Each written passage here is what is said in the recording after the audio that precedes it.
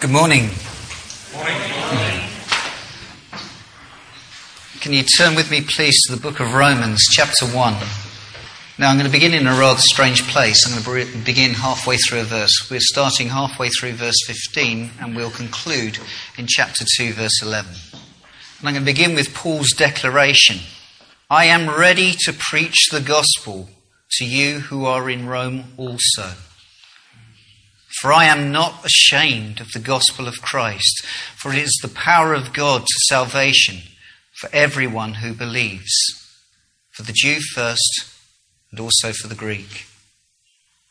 For in it the righteousness of God is revealed from faith to faith, as it is written, the just shall live by faith.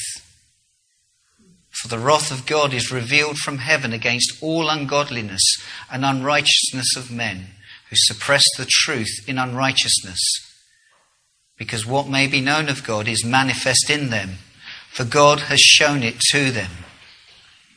For since the creation of the world, his invisible attributes are clearly seen, being understood by the things that are made, even his eternal power and Godhead, so that they are without excuse.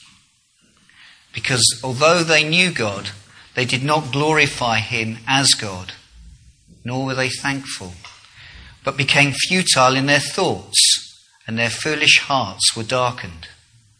Professing to be wise, they became fools, and changed the glory of the incorruptible God into an image made like incorruptible man, and birds and four-footed animals and creeping things. Therefore God also gave them up to uncleanness in the lust of their hearts to dishonour their bodies among themselves, who exchanged the truth of God for the lie and worshipped and served the creature rather than the Creator, who is blessed forever. Amen. For this reason God gave them up to vile passions, for even their women exchanged the natural use for what is against nature. Likewise also the men, leaving the natural use of the woman, burned in their lust for one another, men with men committing what is shameful, and receiving in themselves the penalty of their error, which was due. And even as they did not like to retain God in their knowledge, God gave them over to a debased mind to do those things which are not fitting, being filled with all unrighteousness, sexual immorality, wickedness, covetousness, maliciousness, full of envy, murder, strife, deceit, evil-mindedness. They are whisperers, backbiters, haters of God, violent, proud, boasters, inventors of evil things, disobedient to parents, undiscerning, untrustworthy, unloving, unforgiving, unmerciful, who knowing the righteous judgment of God, that those who practice such things are deserving of death, not only do the same, but also approve of those who practice them. Therefore you are inexcusable, O man, whoever are you to judge? For in whatever you judge another, you condemn yourself, for you who judge practice the same things. But we know that the judgment of God is according to truth against those who practice such things. And do you think this, O man, you who judge those practicing such things and doing the same, that you will escape the judgment of God? Or do you despise the riches of his goodness, forbearance and long-suffering, not knowing the goodness of God leads you to repentance? But in accordance with your hardness and your impenitent heart, you are treasuring up for yourself wrath in the day of wrath and revelation of righteous judgment of God, who will render to each according to his deeds. Eternal life to those who by patient continuance in doing good seek for glory, honour and immortality. But to those who are self-seeking and do not obey the truth, but obey unrighteousness, indignation and wrath, tribulation and anguish on every soul of man who does evil, of the Jew first and also of the Greek. But glory, honour and peace to everyone who works what is good, to the Jew first and also to the Greek. For there is no partiality with God. Now, whenever we speak or read the Bible even, we must remember that we are handling the very Word of God. And what I've just read is undeniably immensely powerful. And therefore, we must make sure that we seek to understand and apply it with the utmost care and respect. I began halfway through verse 15, reading Paul's declaration that he's ready to preach the gospel. And he then proceeds to give the reasons why in the next 3 sentences, each beginning with the word for. The first reason is that the gospel is a revelation of the awesome power of God, the power to change lives, the power to set a person free from their slavery to sin, the power to change the direction of a person's life from a path that leads to disappointment, destruction and death into a new way that leads to eternal life. For it's the power of God unto salvation. Of such a gospel there is no reason to be ashamed. And Paul declares that he indeed is not ashamed, even though there was, no doubt, a pressure in Roman society at that time to make Christians feel ashamed. The second reason is because the gospel gives us the clearest explanation of what God is truly like. For in the gospel, the righteousness of God is revealed. The third reason is not only is the righteousness of God revealed, but it's also a revelation of his wrath against all that is ungodly and unrighteous. It's a revelation of what makes him angry and how we can recognise when he is so in the attitudes and behaviour of a society. Now notice this passage. In this passage, the first 2 reasons are not immediately expanded upon. Paul does expand on these later. The first reason is discussed at length throughout chapters 6 to 8. The second is the predominant theme of chapters 2 to 5. It's the third and last of these reasons that Paul refers to that he discusses more fully throughout the remainder of chapter 1 and our attitudes to what he has stated in the early parts of chapter 2. So it's to the third of these reasons we now turn, to the revelation of God's wrath. Now God has given us a revelation of what makes him angry and how to recognise when a society is experiencing his wrath. Paul states that when a society deliberately makes a conscious decision to give up their knowledge of God, even though it's obvious that he exists and that he has made his righteous requirements known, then he gives them up. So what does he give them up to? He gives them up to what's already in them. Unclean lusts of the heart and to futile thinking. In other words, he removes that which restrains and contains us. He removes the boundaries. He gives us up to do those things that we really desire to do if we thought we could get away with it. Now we need to be careful to understand that what is said in verses 18 to 32 is a comment concerning society and not directed towards individuals. Now it does say that God gives up that society. Now that does not mean that they are completely without hope and that there is no way back. For God has said through the prophet Jeremiah, "If that nation against whom I have spoken turns from its evil, then I will relent of the disaster that I thought to bring upon it." You see, if there was no way back, why would Paul be so eager and ready to preach the gospel in Rome? In this chapter, Paul teaches some tough lessons. He says some things that society finds very hard to accept. And he does not do so to upset or offend. Neither does he say them to accuse or condemn. He reveals what makes God angry out of an attitude of love. A sincere desire to see people repent and come to a knowledge of the truth. There is a way back, both for individuals in particular and for society in general. Now in verses 18 to 21, Paul reveals that there is no such thing as either an atheist or an agnostic. The truth is they're experts in self-deception. These are people who have deliberately and willfully so suppressed the truth that they've managed to convince themselves that either there is no God or that they're not sure whether he does exist. But both are without excuse, because what may be known of God is manifest in them, for God has shown it to them. So what has God made known? Well, verse 20 continues that his invisible attributes are clearly seen in the things that he has made. He goes on to mention his eternal power and Godhead in particular. Now, on a previous occasion, I did give a few examples of how the three-in-one nature of the Godhead can be clearly seen in the things he has made. I mentioned time, for instance. It only makes sense if there is a past, a present, and a future. You cannot have one without the other. Physical substance can only exist in 3 dimensions. There is no such thing as 1, 2, or even 4 dimensions in physical reality.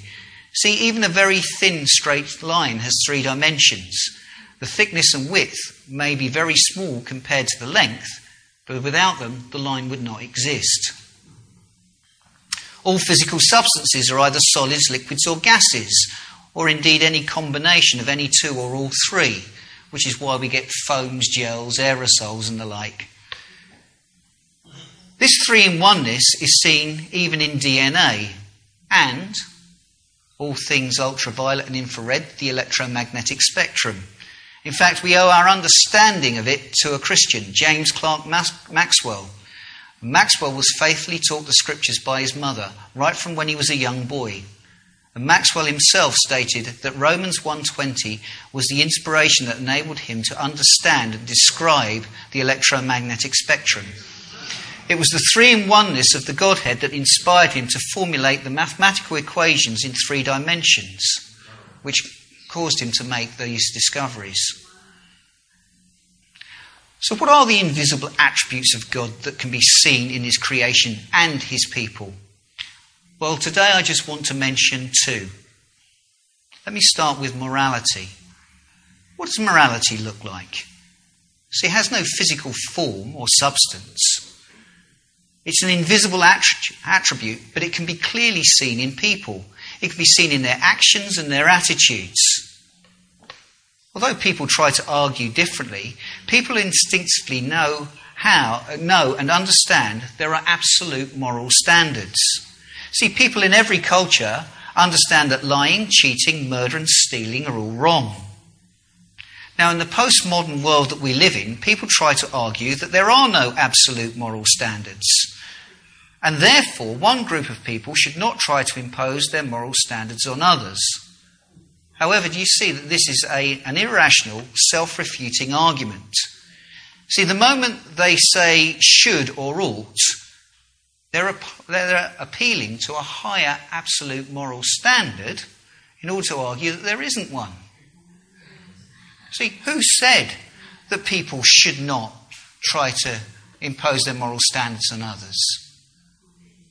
We need to ask them, is that something that we all need to agree to? The problem is not that there is an absolute moral standard. The problem is that human beings have rebelled against the one who has the right to make and implement that moral standard. This is what happened in the Garden of Eden. The appeal of the forbidden fruit was that it was desirable to make one wise and to be like God, knowing good and evil. It was an appeal to usurp the authority of God in order to define their own morality apart from God. They were saying, we don't like your standards of right and wrong, so we'll decide them for ourselves. And this is the very thing that people are doing today. But what happens when people define their own standards? Well, just as happened in the Garden of Eden, it resulted in disaster and death. See, when we read through the book of Judges, it reveals a time in Israel's history when there was utter chaos, immorality and destruction. And it also repeatedly gives the reason why. Everyone did what was right in their own eyes. What would happen if some people decided it was unfair that red always had to mean stop when they arrived at the traffic lights? Now, people might argue that moral standards should be determined, therefore, by what the majority believe, a statistical majority. But just because a lot of people believe something is right does not make it so. There have been many examples in history when the majority of people have believed something that's turned out to be completely wrong. But shouldn't we therefore define morality in terms of what's best for people, what is most likely to make them happy? Now, from an evolutionist perspective, if we are the product of evolution, why should we do what's best for others? If it's not in my interest, or if it won't in any way enhance my survival potential, why should that bother me? Survival of the fittest, after all. See, when we decide that morality should work in people's best interests, we're beginning to borrow from a biblical perspective, acknowledging that people are special since they were made in God's image, and therefore we need to treat them accordingly. The second example I want to give you is from the law of mathematics.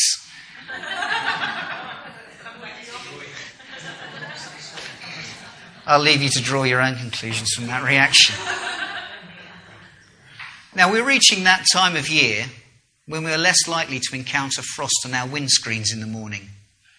But on those occasions when you have in frustration been scraping the windows, have you ever stopped to notice the beautiful and intricate patterns in those ice crystals that those ice crystals form?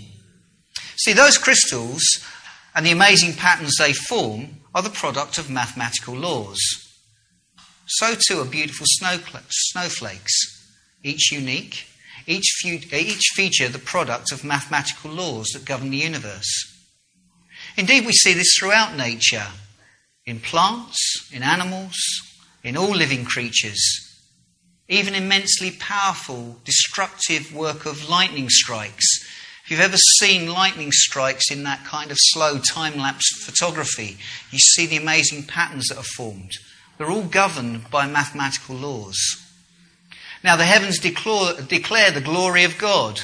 And as astronomers gaze beyond our galaxy into the deepest, remotest regions of space, they see the amazing beauty of spiral galaxies. Again, the product of mathematical laws that govern our universe. We all know this to be true. How many of you looked up into the skies recently to witness the eclipse? Well, why did you do it at that time? Because astronomers using those mathematical laws accurately predicted it. And why were they able to do so? See, there's no question that the universe obeys mathematical laws. But the real question is why? Now, the evolutionist cannot explain this. The evolutionist has no rational explanation as to why this should be so. But we do. For we believe in the God who created and sustains the universe. See, all things were created through him and for him. And he is before all things, and in him all things consist. Confirmed in the book of Hebrews when it says, in the last days he has spoken to us by his Son, whom he appointed heir of all things, through whom also he made the worlds, who being the brightness and express image of his person, and upholding all things by the word of his power. Now, what is mathematics?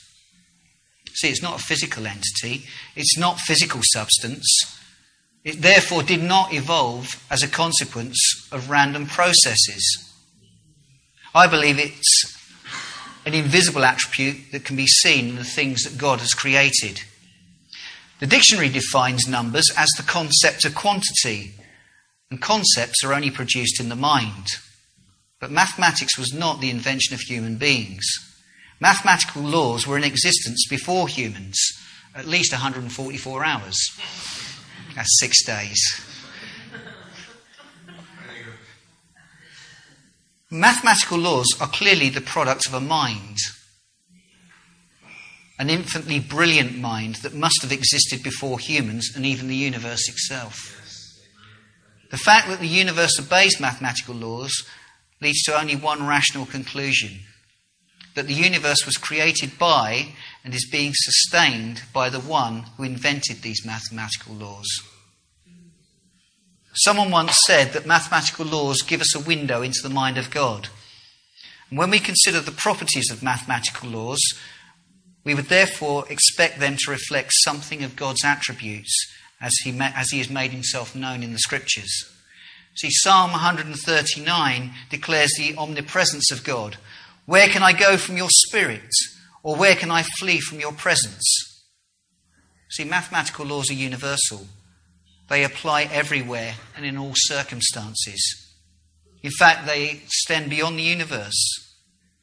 2 plus 2 would still equal 4 before the universe existed, and even if the universe ceased to exist. The prophet Malachi makes known the declaration of God. God says in Malachi, I am the Lord and I do not change. We serve a God who does not change with time. Jesus Christ is the same yesterday, today, and forever. Now, mathematical laws don't change with time. Pythagoras' theorem, do you remember that? The relationship of the sides of the triangle? Well, we can confidently predict it will still work next Friday. In fact, it was working long before Pythagoras discovered it. You see, he merely discovered and described it in equations that brought such joy to our school years. The fact that mathematical laws do not change with time is the reason why that many who had missed that eclipse because it was too cloudy soon after consulted the media to find out when and where the next one would be. Now, evolutionary scientists are well aware that the universe obeys mathematical laws. And they're well aware also that they have no explanation for it, though many have tried. One example being the brilliant physicist Dr. Eugene Wigner, for example, who recently wrote a report entitled The Unreasonable, which means I can't work out why, The Unreasonable Effectiveness of Mathematics in the Natural Sciences. Now, actually, he's actually guilty of the self-deception we mentioned earlier. See, in his report, he draws this conclusion. It's difficult to avoid the impression that a miracle confronts us here. I'll say it does. In fact, he goes on. It's difficult to avoid the impression that a miracle confronts us here, or rather two. The existence of the laws of nature and the fact that the human mind can understand them. See, although he cannot explain the fact that human beings can understand them, we can. For our Bible tells us we were created in God's image, and therefore he has given us a mind that can recognise them, understand them, and describe them in neat little equations such as E equals mc squared. See, the answer is staring him in the face. He admits it is miraculous, an act of God. And it stands to reason that since God thinks mathematically, that the universe he created will be upheld in a mathematical way. Now, these invisible attributes are clearly seen and therefore leave everyone without excuse. See, when society rejects their knowledge of God, there are inevitable consequences. Now, remember Paul's purpose for writing. He is giving us a revelation of what makes God angry and how we can clearly recognise it. And in particular, Paul goes on to describe the many expressions of idolatry and false religion that were a prominent feature of first century Rome and becoming increasingly so in 21st century Britain. See, when society willfully gives up their knowledge of God, they will replace it with something. See, first they replace God, who has the right to determine absolute morality, with man, who does not. Therefore, the incorruptible is replaced with the corruptible. The rightful worship of the Creator is replaced by wrong worship of created things. The truth has been replaced with a lie. And this has consequences in the way we think. Professing to be wise, that is, trying to convince themselves as well as others, they became fools. They didn't start out like it, that's what they ended up like. Since they did not care to retain their knowledge of God, he gave them over to a debased mind. They became futile in their thinking. Now, there are many examples that could be given of this, but I want to give one very up-to-date example. A few weeks ago, I was in Reading in a well-known high street bookstore. Now, one thing really struck me as I looked at the bookshelves in the fiction section, the novels. Now, there is a saying that you should not judge a book by its cover, but the illustrations on the front of the majority of those books were truly horrific. Hideous images of demonic-looking skulls with piercing eyes and sharp-pointed teeth. Images of fierce warrior-like figures brandishing brutal weapons. There were daggers, there was blood, a theme of darkness, and a seeming fascination with a mythical underworld. And I thought to myself, why are these shelves filled with books of this nature? And the answer's obvious. It's what sells. So I asked myself, why would any intelligent person want to spend their money, spend their leisure time, dwelling on the themes of horror, violence, bloodshed, and death? Why would anyone want to fill their head with the stuff of nightmares? Why would anyone want to give themselves nightmares while they're still awake? Do you see the futility of the thinking? See, if the content of what they are reading became a living reality in their lives, they would be absolutely traumatized. And as I thought about this, I had a chilling reminder of what the Bible said about the society just before the flood. The thoughts of their hearts were continually only evil. Now, I say all this not from an accusing, judgmental point of view, because I know that if it were not for the grace of God, that I would be doing exactly the same thing. Because I used to do exactly the same thing myself when I was younger. As well as there being consequences for the mind, Paul goes on to describe that there would also be consequences for the body. Their folly would also result in the dishonouring of their bodies. In particular, Paul mentions homosexual practices in both men and women. Now, I do not believe that Paul is saying that homosexuality is more sinful than any other form of sexual immorality. Heterosexual relationships outside of marriage are equally sinful. Jesus even goes so far as to say that if a man looks with lust at a woman, then he has committed adultery in his heart. So why does Paul focus particularly on homosexual practices in this instant? Well, let's remember Paul's purpose is to describe how one recognises when God is angry with the society. See, when homosexuality is openly practised and accepted as normal, as it was in first century Rome, and it's becoming so in 21st century Britain, it's a particularly outward and obvious sign that that society has rejected God's revealed plan and purpose, that the only appropriate context for sexual relations is in a lifelong marriage between one man and one woman. As we read, "Therefore a man shall leave his father and mother and be joined to his wife. They shall become one flesh." He describes homosexual practices as vile passions going against what is natural. So what does Paul mean when he says natural? I believe he means as God intended. And as we have just read in the book of Genesis, and as that makes clear that natural sexual relations are between one man and one woman in lifelong marriage. Now, the homosexual community may argue that their practice is neither sinful nor unnatural. They would argue that they were born with a predisposition to same-sex attraction and it's therefore natural to them, so how can it be sin? Indeed, there is scientific research that is trying to establish this as a fact, the search for the so-called gay gene. The thinking behind this is that if it can be established that the predisposition towards a homosexual lifestyle is part of their genetic makeup, then the rest of society is under a moral obligation to accept homosexuality as natural and therefore normal. Now, however, this should not unduly concern us, since the Bible does teach that we were indeed conceived in sin. We're all born with an inherent instinctive inner compulsion to sin.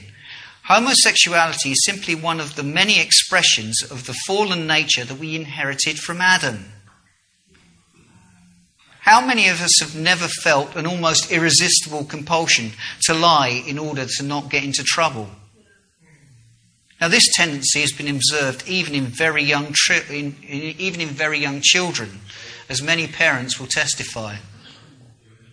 To some, it is instinctively to look lustfully at another person.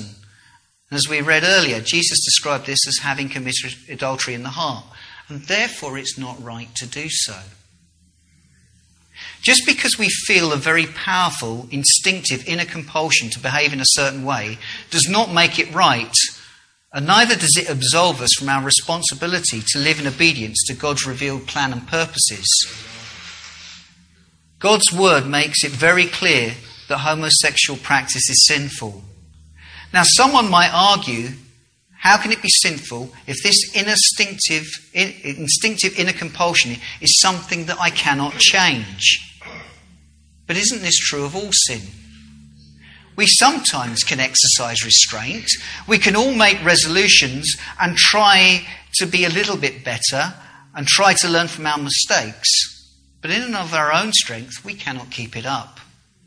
The Bible rightly describes people as being enslaved by sin. We're all slaves to sin. We're all powerless to defeat the sin that controls us. But what is impossible with man is possible with God. Although we cannot change ourselves, the good news is that God can and will do so if we call upon his name. And this brings us right back to the first point Paul made when declaring he's ready to preach the gospel. For it's the power of God unto salvation. This is the good news, that Jesus has not only paid the penalty for sin when he made the perfect sacrifice of himself upon the cross, he has also made it possible for us to be made good, to be set free from our slavery of sin. As we sang earlier in Melody Green's song, that there is a Redeemer. And a Redeemer is a person who buys another out of slavery. A Redeemer sets a person free from slavery. And the song goes on to identify that Jesus is the Redeemer who sets us free from the slavery of sin.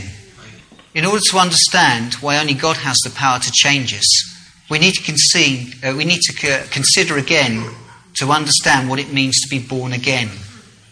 Born again means a new life begins. Our old lives, therefore, must end. When I spoke about this on a previous occasion, we looked at a passage in Ezekiel to bring out the meaning. And I think it's appropriate that we return to this passage to consider it further. So turn with me, please, once more to Ezekiel chapter 36, and we're going to have a look at verses 27 and 28. I will give you a new heart and put a new spirit within you. I will take the heart of stone out of your flesh, and I will give you a heart of flesh. I will put my spirit within you and cause you to walk in my statutes. And you will keep my judgments and do them. Now, when God is talking about the heart, he's not referring to the physical organ pumping blood around our bodies. He's referring to the very core of our being, to that which is deep within us that defines who we really are. He describes the heart as being one of stone, but some stones can be carved and be engraved upon. But I think he has in mind a hard stone like flint. You cannot engrave flint, you cannot shape it or change it. Flint is so hard that it cannot be written upon. It's inflexible. You cannot shape or mould it. It's set, it's fixed in its current shape and cannot be changed. This is why we cannot change ourselves. There is only one solution. It needs to be removed from us. And only God can do this and give us a new heart. This is why becoming a Christian is being described as born again. The heart of stone representing the old life needs to be removed. We need to die to our old way of life and receive the new heart of flesh that God has promised to give us. Then we are born again.